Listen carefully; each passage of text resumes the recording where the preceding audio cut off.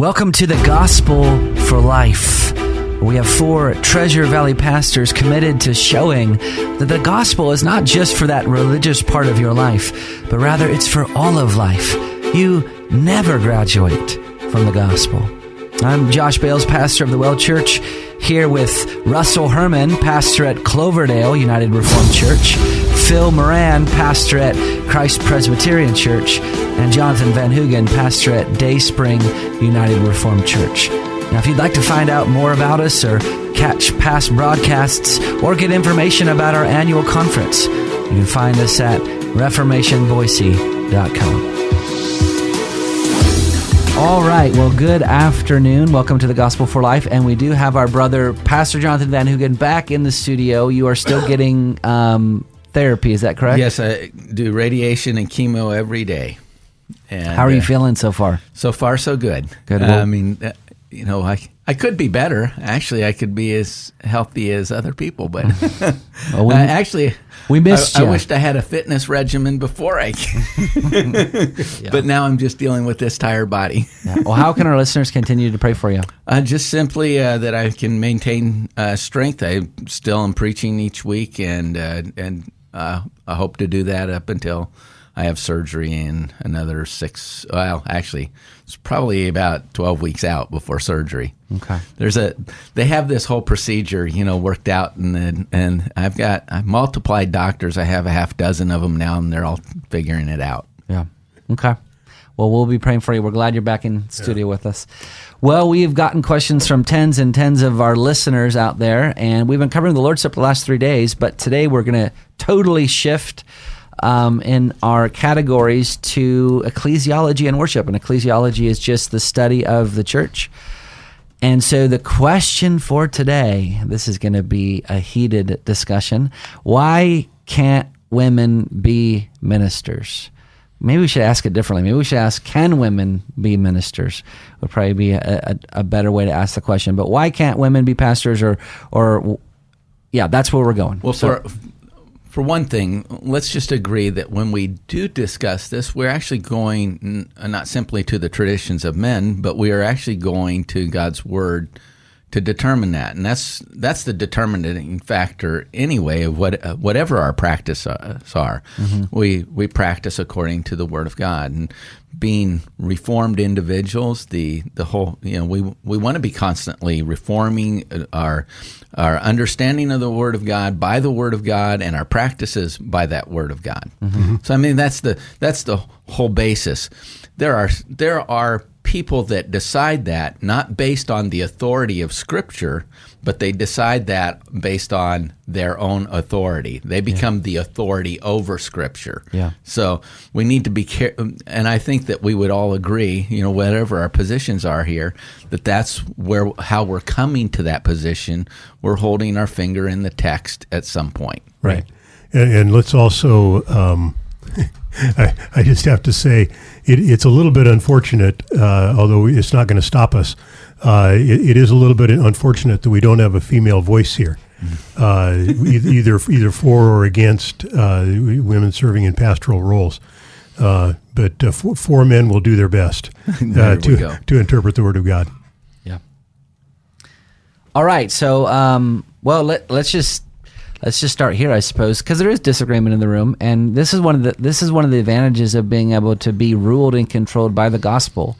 Mm-hmm. That hopefully, as mature brothers in the Lord, we can disagree theologically and still embrace each other as brothers. And I think there's 2 extremes here. We can either fall off on one extreme and say, this theology stuff doesn't matter. That's wrong. Right. Or we can fall off on the other extreme and say, love doesn't matter. We're just going to, kind of theologically destroy each other until we come to some sort of agreement. I think that we need to understand, even as we gather around the table, it's going to be a 3 against 1 here in one sense, because there are some, we have convictions about things. It doesn't mean that we're not getting along. We've been getting along for months and years around our fellowship as brothers in Christ. So there's a difference of opinion here.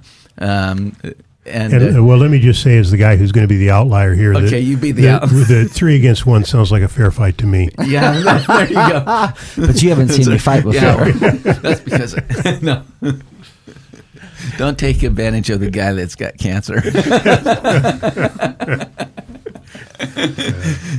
Really, the conversation, I think, comes back to one passage that people have different interpretations of, and so it's really 1 Timothy 2, where Paul writes, "The men should pray, lifting holy hands without anger or quarreling. Likewise, also that women should adorn themselves in respectable apparel, with modesty and self-control, not with braided hair and gold or pearls or costly attire, but with what is proper for women who profess godliness with good works. Let a woman learn quietly with all submissiveness. I do not permit a woman to teach or to exercise authority over a man. Rather, she is to remain quiet. For Adam was formed first, then Eve. And Adam was not deceived, but the woman was deceived and became a transgressor. Yet she will be saved through childbearing if they continue in faith and love and holiness with self-control." And so that's really the text that becomes the point of argumentation, probably from either side. Well, there's, and I want to hear Phil too. So I don't want to set it all up. So it's, but that's okay. Go. But for I it. was going to say, when we talk about this, we recognize that a minister of the word, a preacher, is an elder.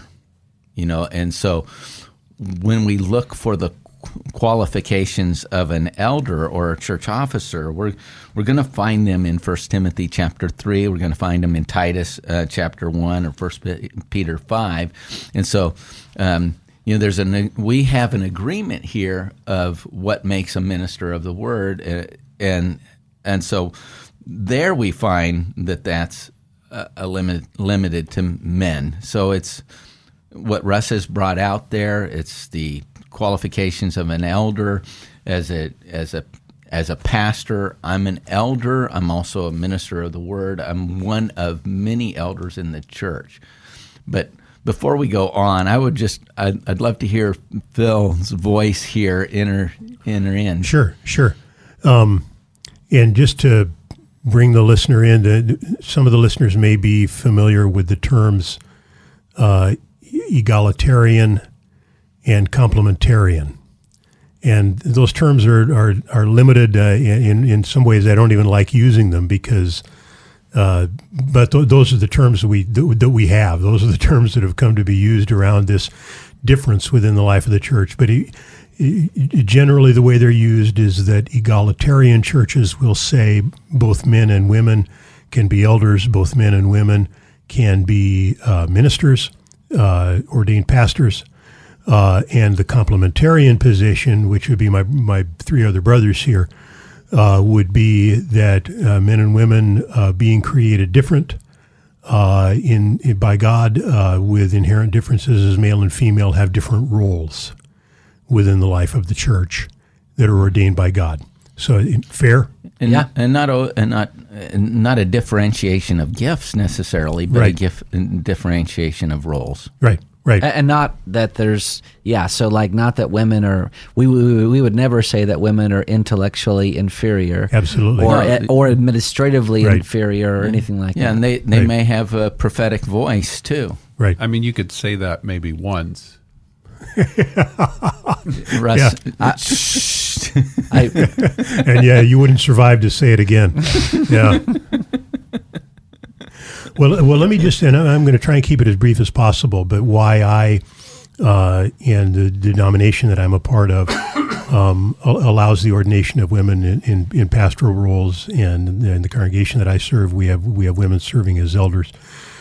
And first of all, let me acknowledge that it's pretty clear that the practice of the early church was male leadership. That comes through over and over again. But I think that there are some tantalizing hints of women in leadership in the New Testament. We'll get to that in a minute. But overall, as Jonathan was saying a minute ago, when Paul talks about qualifications of an elder, he seems to be addressing men. So I just want to acknowledge that. But I would also say the practice of the early church is not binding on us. What's binding on us is the specific teaching of the New Testament, not necessarily the practices that are shown there.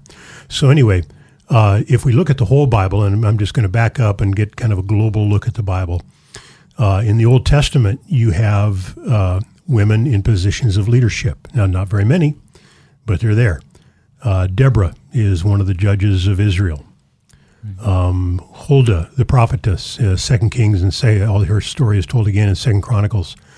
Huldah is a prophet of God who has a position of authority. When the scroll of the Word of God that had been lost is discovered in the temple under King Josiah, that led to Josiah's reform movement, when that scroll is discovered, they took it to Huldah for authentication. And very interestingly, she was contemporary with the prophetic ministry of Jeremiah. But they didn't go to Jeremiah, they went to Huldah, and she exercised authority. Now, once again, that's only two examples, but they're there. And so I think that tells us something. And then we come into the New Testament, and I just want to cut straight to, there's other examples I could bring in. Priscilla is, along with her husband, I'll acknowledge that, Priscilla and Aquila are co-teachers of Apollos, who is one of the most recognized apostles of the early church. But she's there. She's teaching a man. So obviously there's a situation in which a woman was teaching a man, and the Bible doesn't blink about it. So anyway, we get into 1 Timothy 2, and Russ read it just a minute ago. And I know I'm taking up a bunch of time, so we may have to do 2 shows on this. Sorry, it's going to have to extend into tomorrow. But you guys are being gracious. When Paul says, I do not permit a woman to teach, first of all, I want you to recognize, I would point out 2 things about that verse. I do not permit a woman to teach. Number one, it's not an imperative, it's in the indicative mood. Paul's saying his practice, which may be limited to just this one church. Paul knows how to write an imperative, and he does it frequently. And by imperative, I mean commandment. But this is not in the imperative mode. It's in the indicative. The indicative is stating a fact, right? Yeah, and he says, I'm not permitting. And so I'll acknowledge that. But also, when he says, I don't permit a woman to exercise authority, he uses a word for authority that he doesn't use anywhere else. Paul's word for authority elsewhere in the New Testament is exousia, the normal New Testament word for authority. Here the word that he uses, and this is its only usage in the entire New Testament, is authentane. And it can have connotations of lording it over. It can have connotations of the King James captures this when it translates it as usurped authority. So I'm going to have to leave it right there because we're running out of time. Yeah, so we got about 40 seconds left. So today we were asking the question, can women be ministers or not?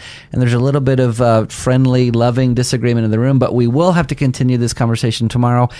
And in order to do that, you're going to have to listen to this show. So just go to iTunes or whatever the podcatcher app on your phone is and subscribe to The Gospel for Life. And you can catch what we talked about today, and we will continue this conversation tomorrow. Also, if you go to ReformationBoise.com, you can get to know who we are and find out information about our upcoming conference. The theme this year is In Christ Alone. We're super excited about it. We hope that you will register and come. We'll see you next time.